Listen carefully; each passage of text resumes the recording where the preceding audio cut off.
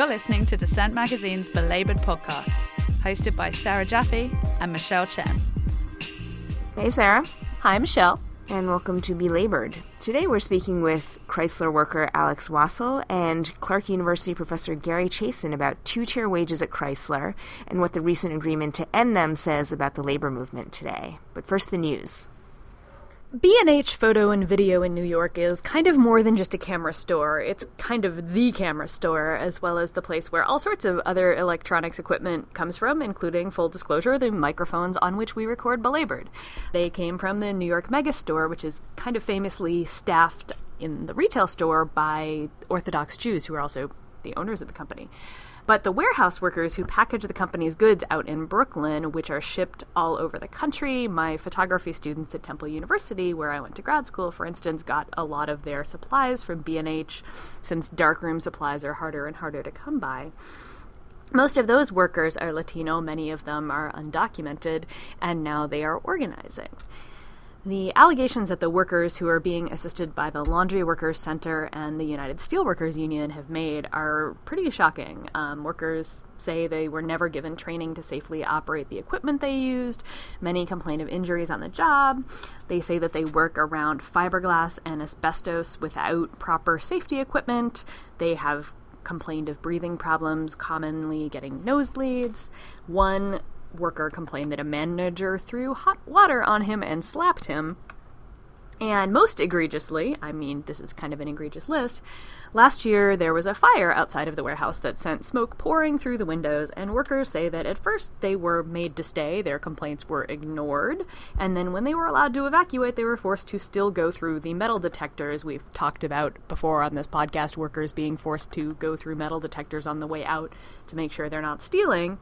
Generally not from a flaming warehouse. Generally not from a flaming warehouse, yeah. So they say it took them about half an hour to get out of the flaming warehouse. Worker Florencio Salgado told Laura Gottesdiener at Al Jazeera, "They treat us as if we were animals." So workers at B&H have complained of discrimination before. In 2007, the company paid out $4.3 million to settle a discrimination case that claimed Latino workers were paid less than others and not offered health benefits. Other lawsuits have alleged sex discrimination, racial discrimination, but as the conditions continued, the workers reached out to the Laundry Workers Center, which won a dramatic union campaign at the Hot and Crusty Bakery, and whose work we've covered on this podcast before. The workers have filed a petition with the NLRB for union recognition. The representatives say that more than 80% of the 240 have signed union cards saying they want to join the steel workers. We will keep you updated on whether management decides to voluntarily recognize the union, which seems unlikely, or the results of their election. Or risk further negative exposure. Oh. All right, sorry. We've been covering digital media newsroom organizing for a while now, and last week the movement just got another notch of victory on its belt with yet another New York City-based news team. It was the folks at Al Jazeera America Digital News, about 50 staffers who had been organizing for weeks, trying to dialogue with the management and seek voluntary recognition of their affiliation with the News Guild. They ultimately took it to an NLRB election, and an overwhelming majority, not surprisingly, voted for the union. And now the executives at Al Jazeera America, despite their efforts to resist their initial organizing efforts, now have no choice but to recognize the union as the official collective bargaining unit. And along with that union vote, Al Jazeera America, the executives also agreed to back down from an earlier dispute over the inclusion of several digital staffers in the proposed collective bargaining unit. So essentially, now that the secret ballot process is done with a vote of 32-5, the definitively established union will now prepare to enter negotiations for a full contract. The executives, like the executives at Salon, essentially tried to, limit the collective bargaining unit. There was a lot of hemming and hawing in backroom negotiations, but ultimately none of those claims ended up bearing fruit for them. And Al Jazeera America is joining an esteemed sort of pantheon of digital newsrooms, including Think Progress, Salon, Vice, Gawker, and The Guardian, who have organized either with News Guild or Writers Guild of America East. And so far, Al Jazeera America is the only one of those newsrooms that actually went to a full vote. Together, altogether speaking, it's still just a tiny sliver of all of digital journalism, but this does mark a notable sort of flurry of victories. And News Guild, which is a division of Communications Workers of America, which is already pretty well established in the traditional print journalism and other forms of journalism, with about 26,000 workers, now has about 2,000 digital journalists in its ranks, including staff at In These Times, Newsweek's Daily Beast, Truth Out, and The Nation, and they just announced a big $500,000 organizing campaign to expand unionization in digital media with the slogan, "Quality Journalism, Quality Jobs." Let's hope so. Stay tuned. So, Teach for America has a bad reputation, you could say, among public school teachers and public school advocates. The organization places young college graduates, many of them from elite schools, in temporary teaching positions with only a short spate of training. It was originally founded to combat a perceived teacher shortage, but has since become allied with the broader corporate-backed education reform movement, which, of course, you all know, centers around lessening the power of teachers' unions and demanding accountability, air quotes, accountability, in the form of high-stakes standardized testing. In places like Chicago, where unionized teachers have repeatedly faced layoffs, the city has nonetheless brought in TFA recruits, reinforcing the organization's reputation for being a tool of the union busters. Many of these TFA recruits wind up at charter schools, and that's where things might be changing. A new wave of union drives at charter schools has included TFA teachers in the process, and the charter companies are not real pleased with that. In Detroit, where last spring teachers at the University Prep Charter Network voted to unionize, the bosses tried to argue that the TFA teachers' votes should not be counted, claiming these educators are, quote, not professional employees, but rather, quote, temporary employees who, quote, do not share a community of interest with the other employees. They were, in effect, they're arguing long-term substitute teachers, not full-time teachers. That argument would seem, as many have already pointed out, to sort of undermine Teach for America's own argument that its workers are just as competent after 5 weeks of training as experienced teachers are with years on the job and tenure protections. As one of the TFA teachers said in response to this argument, making the legal argument that we are not professionals means one of two things. Either Detroit 9090, which is the charter company involved here, doesn't respect the work we do with students, or they lied to prevent us from organizing a union. The NLRB did not buy that argument and said that the TFA recruits do have the right to join the union just like any other teacher, and then repeated its decision again this week when the charter chain tried to appeal. This decision and the line of argument from the charter companies recalls the struggles of temp workers across the economy, many of whom, as you guys have heard us talk about before, work side by side with regular employees but do not get the same rights and protections. If TFA is actually more of a temp agency for teachers, a way to burn through workers without having to give them real protections because they turn over too quickly, perhaps more of its recruits will turn to unions for support and challenge the framework that sees them as expendable labor. TFA recruits are young. Many of them get into this organization in the first place because they actually believe in schools, and quite a few of them have actually gone on to challenge the organization and even become union leaders themselves, like, for instance, Alex Caputo-Pearl, one of the first generation of TFAers who is now the president of United Teachers Los Angeles, elected in 2014 as part of the union power reform slate. And on the other side of the world, in the intersection of education and labor, we often think of internships as a form of cheap student labor for American corporations. But if you're in China, your internship might take quite a different form on the assembly lines of the world's electronic supply chains. The Danish labor watchdog group Danwatch recently released an investigation tracing the connections between students at Chinese vocational schools and universities and the supplier factories of major tech brands such as HP and Dell. They furnish European educational institutions, among other consumer markets, with special tech equipment. These subcontractors in China essentially force students to do drudge work on electronics assembly lines, which then feed into these multinational supply chains, according to Danwatch. So without strong fair procurement obligations, these institutional buyers and universities and offices, according to Danwatch, have no way of overseeing whether or not these students are actually being abused or exploited. Exploitative internships are actually quite common, according to the report, because they are imposed on the students as graduation requirements. Sound familiar? This is actually a violation both of Chinese domestic labor law and International Labor Organization Convention and the International Labor Organization Convention on Forced Labor. Not unlike internships in the West, albeit under far more oppressive conditions, generally speaking, these students are intimidated into staying with the job as long as they are threatened with being denied their degree if they don't complete their work stints. However, students claim the duties actually have nothing to do with their studies and amount to pure exploitation. They work 10 to 12 hours a day, 6 days a week for up to 5 months. They are dramatically underpaid. Their overtime hours may amount to as much as 100 hours a month, that is exceeding the regulatory limit of 36 hours per month. And the investigated subcontractor in the report, the Taiwanese multinational company Wistron, along with all of its multinational clients like Dell, HP, and Lenovo, have generally acknowledged Danwatch's concerns, but they have basically denied that the students were systematically forced to work. They insist that they're doing it because they want to advance their education. Right. So, ironically, these tech products end up being used by American and European students, many of them interns themselves here on American campuses, in a strange circle of student worker exploitation. Now, Danwatch is partnering with fair labor organizations to push European universities to establish fair procurement policies to ensure that social responsibility guidelines extend from one campus to another.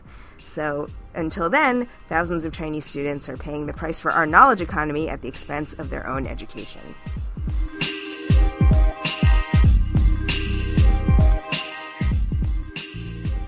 Back in 2007, when the economy was first cracking up, the United Auto Workers agreed to create a two-tier workforce at the big three American auto manufacturers, Chrysler, Ford, and General Motors. Since then, and since the 2009 bailout of the auto companies by the federal government, which included an effective strike ban, the companies have returned to profitability, but they seem to want to keep the two-tier system. Auto workers at Chrysler are now challenging that system and demanding that the UAW push harder in their current contract negotiations to end it. To discuss this situation, I spoke with Alex Wassel, a 22-year employee of Chrysler FCA at the Warren stamping plant outside Detroit. He's a skilled trades worker in the top tier of the two tiers and voted no on the initial proposed agreement that the union brought back, along with over 60% of his colleagues across both tiers. So I guess I want to start with, for people who are not familiar with the two-tier wage system at the auto companies, can you give us a little bit of background, and where were you, how long had you been there, and what did you think when it came in? Okay. Two-tier started basically in 2007. It was a concession to the company, and if people remember back to those days, there was a lot of, it was a economic downturn, and there was a lot of companies hurting.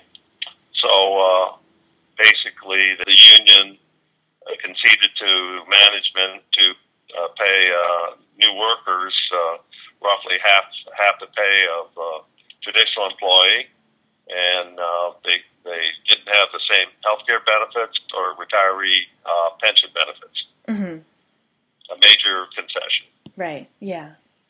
So when that happened, tell me a little bit about like when you were working there and this was happening. What did you think?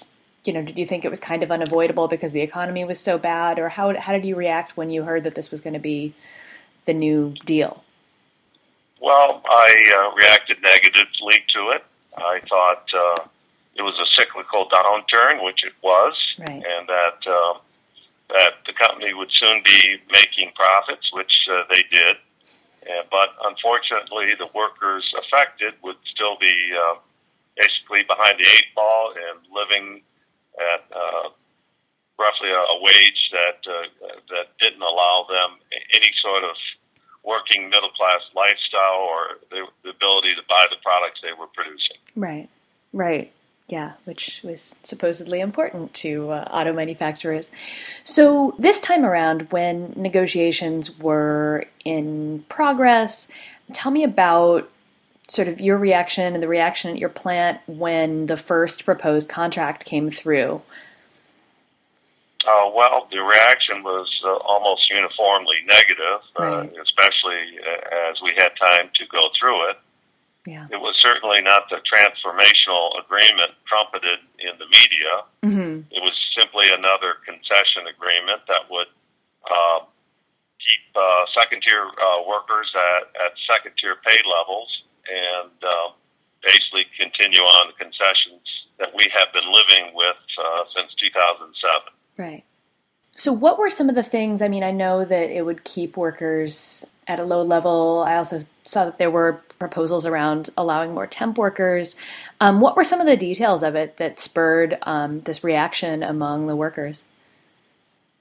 Oh, okay. Well, one of the biggest detail or admission Yeah.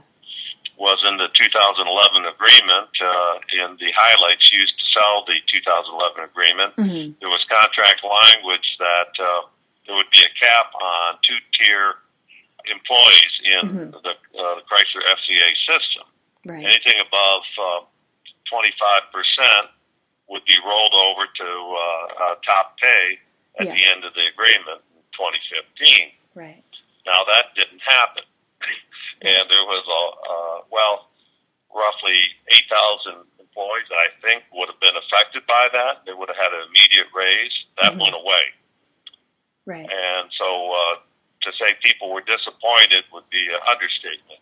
Right. And that was probably one of the primary reasons that the contract was voted down at a 65% no rate. Right. Yeah.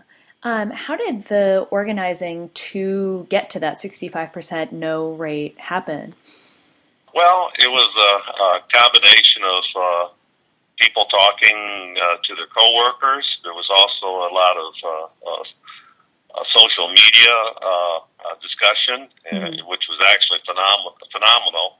Right. And also there are a number of groups, UAW activists, that took it upon themselves to inform their coworkers the high points and the low points, mostly the low points Right. in the first tentative agreement. Were there rallies or anything at the plant where you worked? How did the message spread?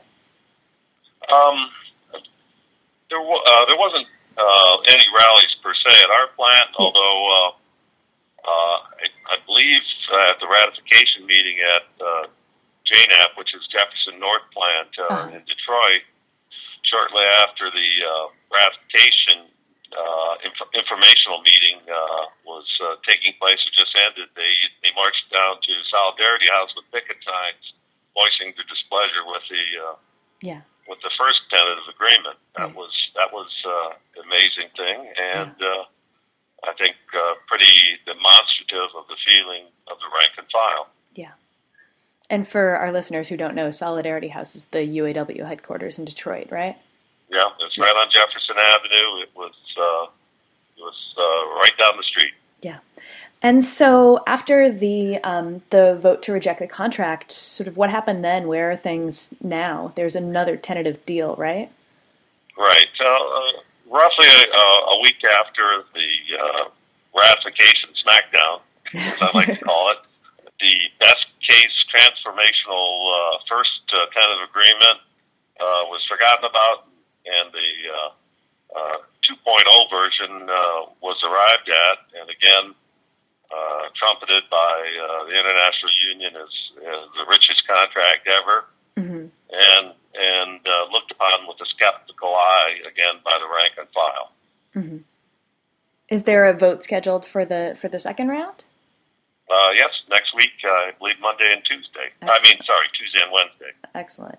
Well, I'll have to check in with you afterwards to find out how that goes. Do you plan on voting yes or no? Will you tell us? Well, I plan on voting no. I think it still sort of invalidates union principles of equal pay versus equal work, about treating everybody fairly in a union shop, about making sure the second tier or in progression employees get treated fairly, and there's a number of other deficiencies in the contract, like no cost of living and other things. The alternative work schedules, which I definitely wanted to see addressed. Mm-hmm. The alternative work schedules are the like extra long shifts on fewer days, right? Right. At our plant, there's a 3-to-120 system, which means you work 4 days a week, 40 hours a week, 10-hour shifts. Yeah. I work on the C crew, which means I'm on a swing shift, so I work afternoons, Monday and Tuesdays, from 4 to 2:30 in the morning. Right. And then Friday and Saturdays, I work from 5:30 in the morning to 4 in the afternoon. Again, long hours and flopping from days to night schedule is very hard on your health, and there's been numerous studies that says it affects you negatively. Yeah, for sure. We all walk around like zombies, especially on C crew. I bet. So in terms of fighting the two-tier structure, there was some expectation that this was being pushed by the auto companies when it came in. I think that it would really undermine solidarity among the union workers, that the, higher tier workers would vote to maintain their own benefits at the expense of those below them. But it seems like instead solidarity with the union is at least, making some really good moves towards destroying the two-tier system. So what can we learn from how this happened and how it's being fought so strongly right now? First of all, I want to give credit to the International Union for coming back with such a lousy tentative agreement that they brought people together in opposition to a bad contract. But also, I can't underestimate the amount of social media impact on this whole ratification debate. In the old days, it was hard to communicate information between different locals and different parts of the country, different people. Well, that's pretty much gone away. I mean, networks have been developed now where rank and file UAW members can talk to one another, debate the issues, and basically become better informed union members. Right. Yeah. Do you think that this strong response that we will see the end of the two-tier structure? Well, the one thing going for the second tentative agreement is theoretically at the end of 8 years that the two-tier wage structure goes away for a lot of people. Right. Not everybody, because they treat like Mopar workers and axle workers differently. They allow now unlimited amount of temporary workforce in the plant, which sort of undermines the idea of a union shop and everybody being treated fairly. Right. But because of the first 65% no vote, at least in theory, in the language of the tentative agreement, two-tier, in a sense, goes away. Right. But it also takes a fair amount of trust by the rank and file that in 8 years this will happen. See, that's 2 contract cycles. Right. So at the end of this agreement, everything is in limbo again. Mm-hmm. And sometimes the track record on following through with promises are not always met. Right. What would you like to see in the contract that would make you vote yes? Okay, that's pretty simple. I think I'd like to see the elimination of a tiered workforce within the 4 years of a contract cycle. Mm-hmm. I don't want to see it spread out to 8, 10, whatever years. I'd like to see the restoration of cost of living allowance for all employees. Mm-hmm. I would like to see second tier or in progression employees get full medical and benefits to match the traditional workers. And I don't know. I just got a feel that the International Union and the secondary leadership is in tune with the rank and file and these demands. Mm-hmm. One thing that the UAW did this time around is hire a PR firm to try to sell this agreement, the second tentative agreement. I happen to think that good agreements or contracts sell themselves. You don't have to hire, outsiders to polish it up for the membership. So I really don't know how the vote will go next week. I get a feeling that'll be a fairly close vote, and if I put money on it, I'm going to say another no vote. But I can't speak with authority there. I can only tell you what I feel.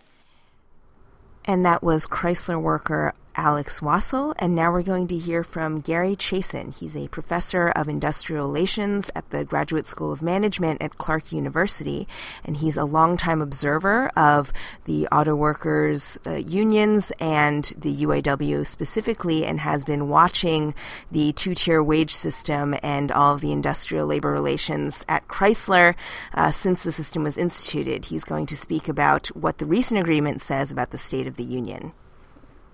Briefly explain what just happened at Chrysler with these contract talks and why it's significant that the union is challenging the two-tier arrangement? What happened at Chrysler is the union, the United Automobile Workers, tries to establish a pattern in bargaining where they pick a target company, settle with their target company, and then impose that settlement on the other two of the Detroit three automakers, that is on Ford and General Motors in this case. So what they did is they tried to get a very strong agreement with with Fiat Chrysler, but they found out that they hadn't properly communicated what they got to the rank and file, and the rank and file essentially rejected the agreement, saying, go back and get us more. Essentially what the rejection was is the membership served notice on the leadership of their union and on their union's bargaining committee to do better in bargaining, to come back with us with a better agreement. And then what will happen is that a better agreement has been gotten. It's been communicated. It's really more of a communication problem than anything else. And the agreement will be ratified. Two-tiered wage settlement is a type of a concession in bargaining. It's the type of a give back. The give back is done by all workers who haven't been hired yet. What happens is that you establish two tiers in bargaining. The union usually agrees to this, and it's usually proposed by management. It occurs in about 20% of bargaining sessions over the last decade or so. And what happens is that there's a lower tier and a higher tier in terms of wages. Both tiers do the same job. It's just that you pay workers much less to do the same job as a worker who's getting paid more. What it is essentially is that higher paid workers are the present workers who, instead of the whole burden of a wage cut, pass it on to those who haven't been hired yet. And the lower tier essentially says that workers who do the same work can get lower pay for doing that work than those who were there previously.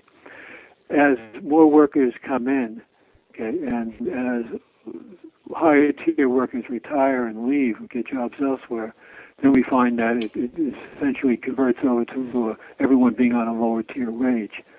But it builds up a great deal of resentment among workers who see that they're doing the same job as someone else. They're getting paid less than that other person, and they're getting paid less than that other person because that other person agreed to a collective bargaining agreement in which they imposed a lesser settlement on the newly hired workers. So essentially it's looked at by most workers as something that's grossly unfair, because it means that the concept of all workers getting the same wage who do the same job is no longer in place, and workers have agreed to a wage cut, but for the other guy, for the guy who wasn't there yet, rather than agreed to it for themselves. How common is the two-tier wage system, and how common has it been historically? And in general, why have unions so stridently opposed it as a matter of solidarity? Well, two-tiered wage systems are referred to about a quarter of collective bargaining agreements in the last decade. And in the 1980s, when we had major concession bargaining, probably around 20 or 25% of collective bargaining agreements also. Unions tend to resist two-tiered wage systems. Employers ask for them. Okay. Two-tiered wage systems are very easy to get into and very hard to get out of, because essentially what you're doing is you are agreeing to a wage cut for people who haven't been hired yet. Essentially, those who are present members of the union and present employees pass on the cost or the burden of the concessions to those who aren't there yet, to newly hired workers. Okay. And as a result, unions reject these because it's like a deferred wage cut. Okay. And they dislike them very strongly. The membership will tend to accept them rather than have the burden of a wage cut on themselves. Unions realize that it creates two classes of workers, the higher paid class and the lower paid class, both doing the same jobs. And they very much are against this because it's difficult to get out of it. I should mention that about two-thirds of two-tiered wage settlements have snapbacks in them, in which at the end of the collective agreement, you go back to the original wages without the two-tiered system. Okay, it snaps back to the original one. But what we had in the automakers was not snapbacks, but rather limits. Okay, on the number, I think it was a quarter of the workers could not be paid more than could not be at the lower tier. Okay, and so what we had is limitations on the two-tier system. How did the establishment of two-tier several years ago change the dynamics in the UAW's relationship with the automakers? You wrote back then that this was part of a sea change in the union's identity. How so, and did that actually play out the way you thought it would? I think the UAW saw a change in its role when it agreed to two-tiered wage systems, because it took the easy way out, it took the convenient way out, and it reached a settlement, a very tempting settlement to its members, and said, those of you who remain at work, and a lot of workers had left because there were buyouts, those who remain at work do not have to bear the burdens of major concessions, but rather will pass that on to new workers. And all the more senior workers, those who were there, okay, started feeling a little queasy about this because they realized that if they betray their fellow workers, and their fellow workers might someday betray them, it created double classes within the union. And the more senior workers within the union, those who usually had union offices and held power within the organization, were those who were on the higher tier. The new workers who were doing the suffering and were getting paid grossly less, okay, were on the lower tier. And what we ended up with is situations like in the airlines where a pilot might be paid less than a co-pilot because the pilot would be on a lower tier and the co-pilot would be on a higher tier for his or her job classification. So can you put this in the context of the 2007-2008 financial crisis? And how did the auto workers' bailout kind of shape the climate around the institution of two-tier? There was tremendous pressure in the automobile industry because of globalization, because of plant relocation. And the companies essentially said, we want major concessions, we want major cost-cutting measures.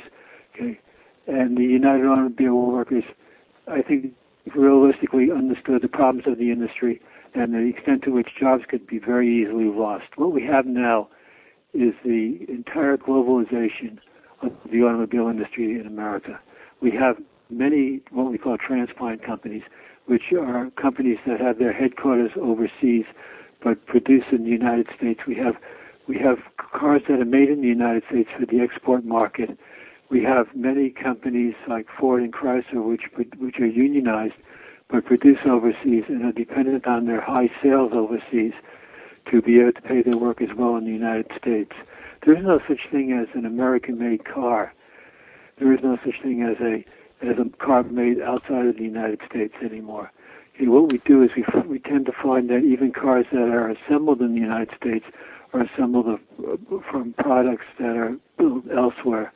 And so it's very difficult for the UAW to stop globalization. It's happened. It's occurring. And the best they can do is try to cut costs because they know that in globalization you are competing to try to protect jobs from low-cost producers overseas.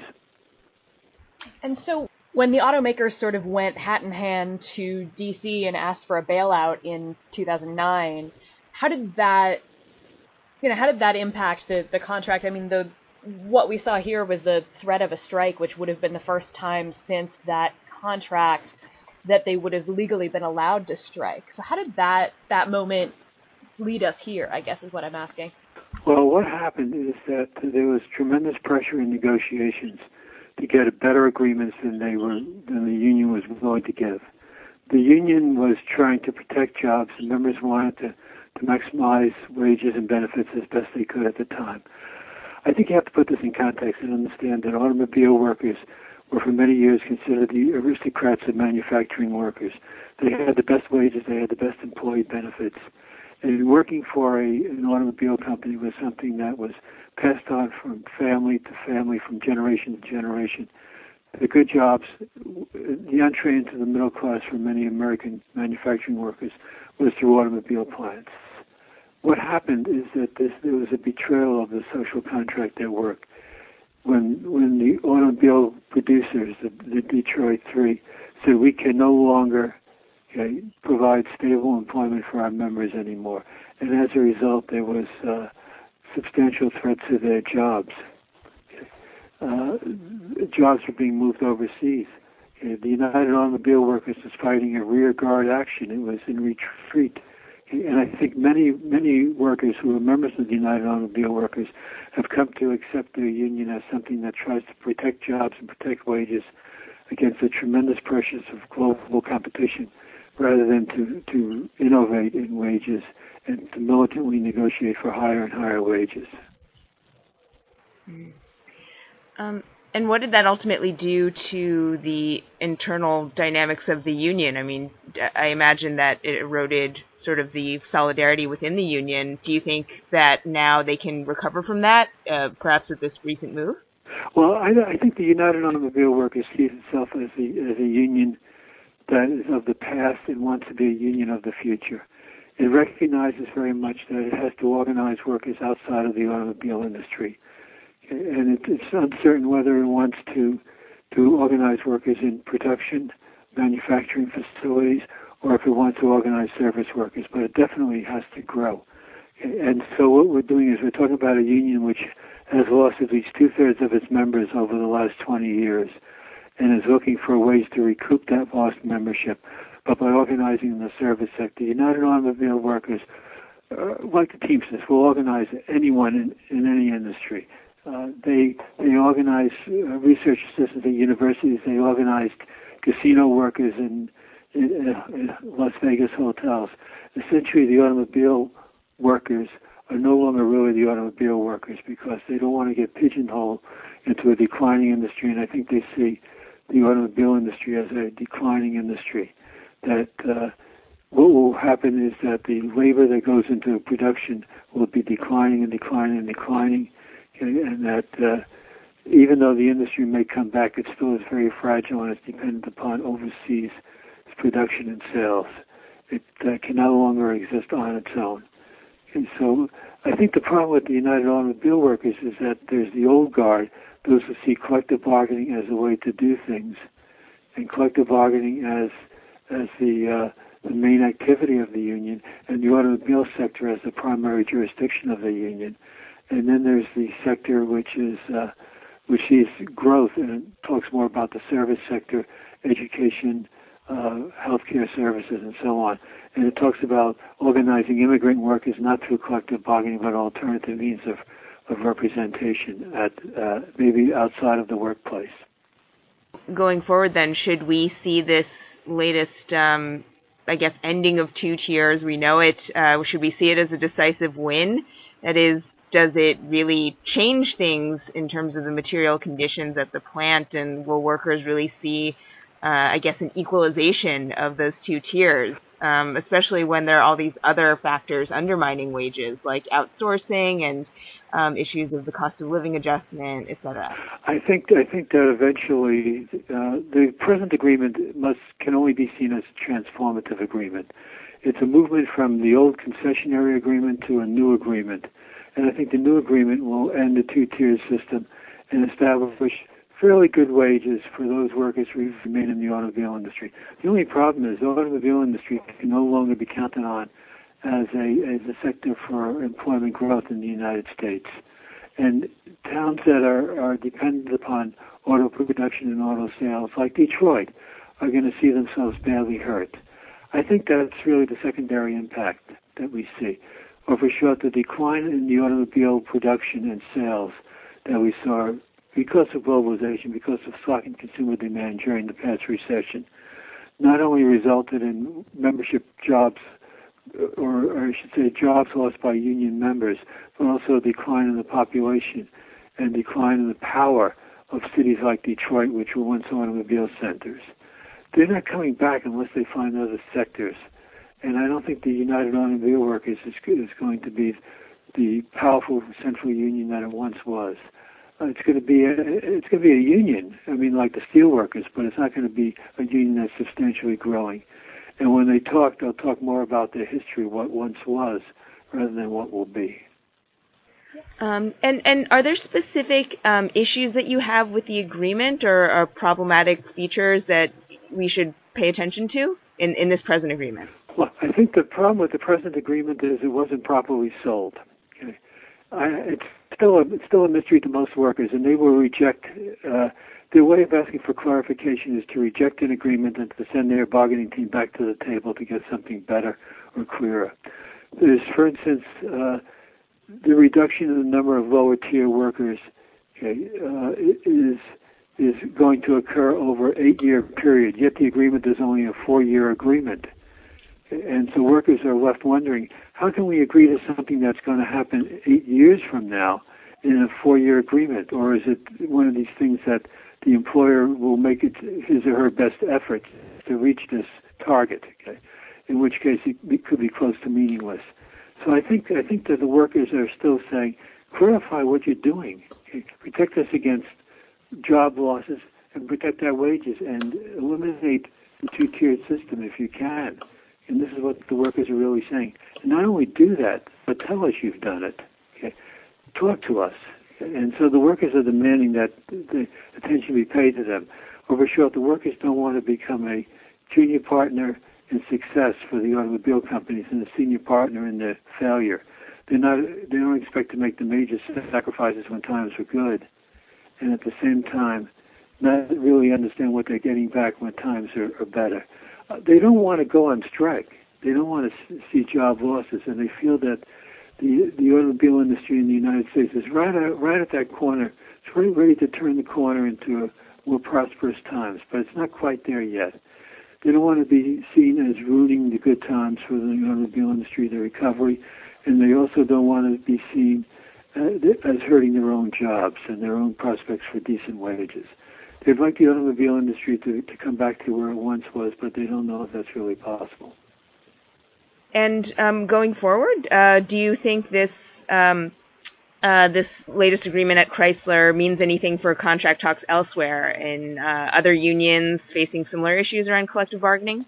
Yes, it does mean something. It does mean something. It means a great deal.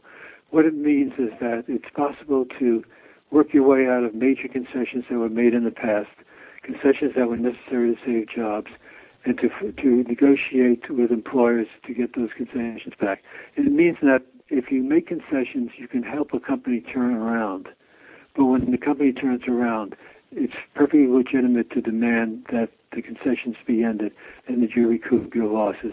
This is what they're doing, and I think it'll probably be copied in other industries as well, just a general attitude of we make concessions, now we'd like to roll back those concessions and get to where we once were. I think that's going to be copied in the airline industry, for instance, where major concessions are often made, and other manufacturing sectors as well. And that was Gary Chason, Professor of Industrial Relations at Clark University. You're listening to Belabored, a Dissent Magazine podcast. Links to articles mentioned in this episode may be found at dissentmagazine.org.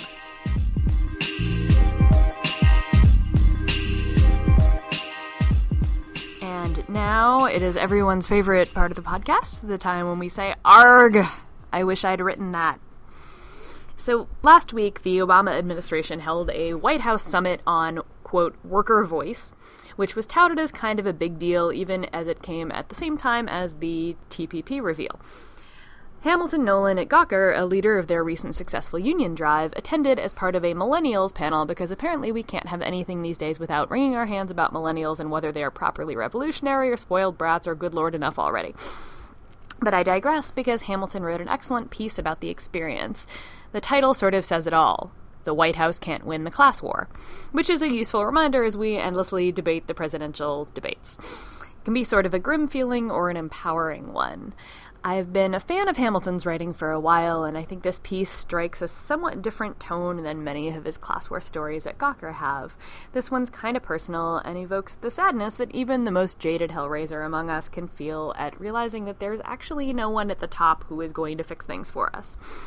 He runs through the day's events, a panel with the Labor Secretary, a long-winded speech by Vice President Joe Biden, the stories of workers who represent this broad spectrum of the beaten-up former middle class. I kind of can't talk about this piece without sort of reading from it extensively, because it moves from an occasionally snarky tone giving us lovely little details of how Barack Obama rolls up his sleeves, to an unexpected elegy for the once effective relationship that Labor had with the Democratic Party, and with it, the entire idea of politics as a solution to our problems. Everyone in the room, Hamilton writes, pretty much agreed on the solutions that were necessary, but they're not happening.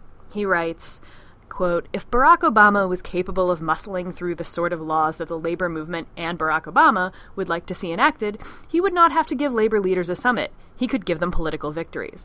But that does not seem to be the reality of the moment. So we all got invited to the White House instead to talk about outreach strategies and to hashtag start the convo on labor issues.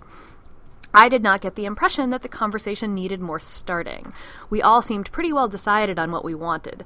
Left unspoken was the fact that the working class will not be getting what it wants anytime soon. The labor movement looked to Barack Obama to bring about salvation. Barack Obama looked back at them. This is not a situation where you had a nice time, you took some pictures, and then 6 months from now you're like, what did Obama do? He said at the end of the day. Everyone is supposed to go forth into the world and change it. Not even the White House is powerful enough to make those American middle-class dreams come true.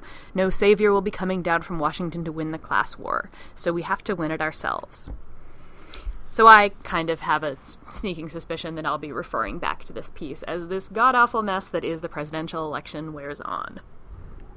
And if you were fortunate enough to catch the debate last night, you might have been shocked to hear someone talking about socialism on the debate stage. But alas, it was about 2 decades ago that we were on the cusp of another big election season, and nearly 1,500 trade unionists met in Cleveland to found the Labor Party. That's Labor. Yes, a recent piece that was reprinted in Jacobin from New Labor Forum talks about the brief and somewhat tragic history of the U.S. Labor Party in the mid-1990s, riding a wave of new energy in the labor movement and also riding a tide of disillusionment with the Democratic Party and neoliberal capitalism.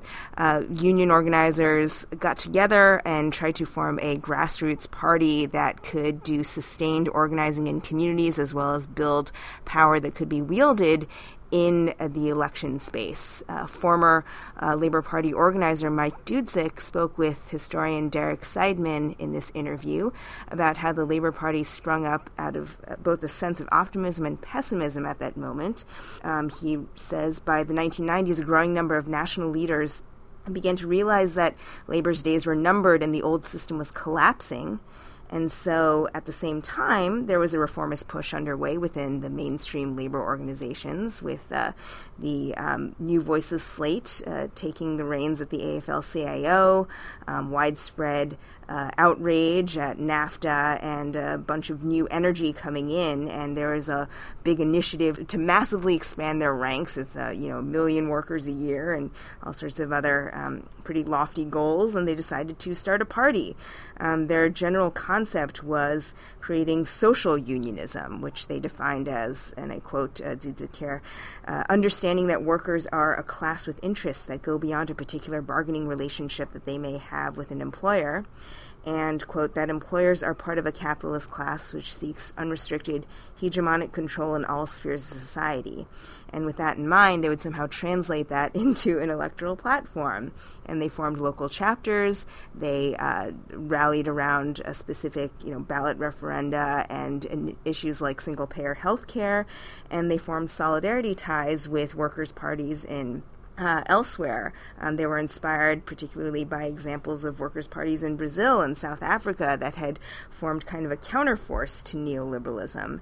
And they were militant by instilling a class analysis into their concept of electoral democracy. They believed that such a party could become a vehicle for broader mobilization, not just generating votes. They were going for things like universal health care and free education. Unfortunately, the project was pretty doomed, and Dudzik says in retrospect it was premature for us to coalesce into a party formation without an understanding of how we could relate to elections. Looking back, he reflects on contemporary social movements like Occupy, coming back to the idea of building power through concrete means. And he says that this requires a structured set of relationships for working class activists to connect with each other, not just expressions of outrage, though those can obviously be somewhat useful. And he ends with a somewhat somber note. He says, a movement has to have the capacity to mobilize people around particular issues in a disciplined way, and it has to have institutional structures that sustain it through times of quietude. It needs to exist beyond the individual outrage that people feel when they're victimized by the system. And today we are still lacking a Labor Party, but we could certainly use a voice for labor in the forthcoming elections. Or we could at least, use the candidates to mention unions at all in the current. That would be nice. Although I think the Republicans probably mention unions, but not in a way that we would like them to. The new code word for union is worker voice, I hear. Well, on that note, use your worker voice. You can always email us at belabored@dissentmagazine.org or tweet at us at #belabored. Tell us what you wish the candidates talked about in the debates or what you're really glad they didn't talk about. Tell us about your experience organizing in the media or as an intern or in running from a flaming warehouse. Or running from a flaming warehouse. And we'll be back in 2 weeks. This life is hard, so hard I must go. 825, hell no, we can't go. You've been listening to Dissent Magazine's Belabored podcast. For the entire archive of past episodes, visit dissentmagazine.org. Join us online using #Belabored.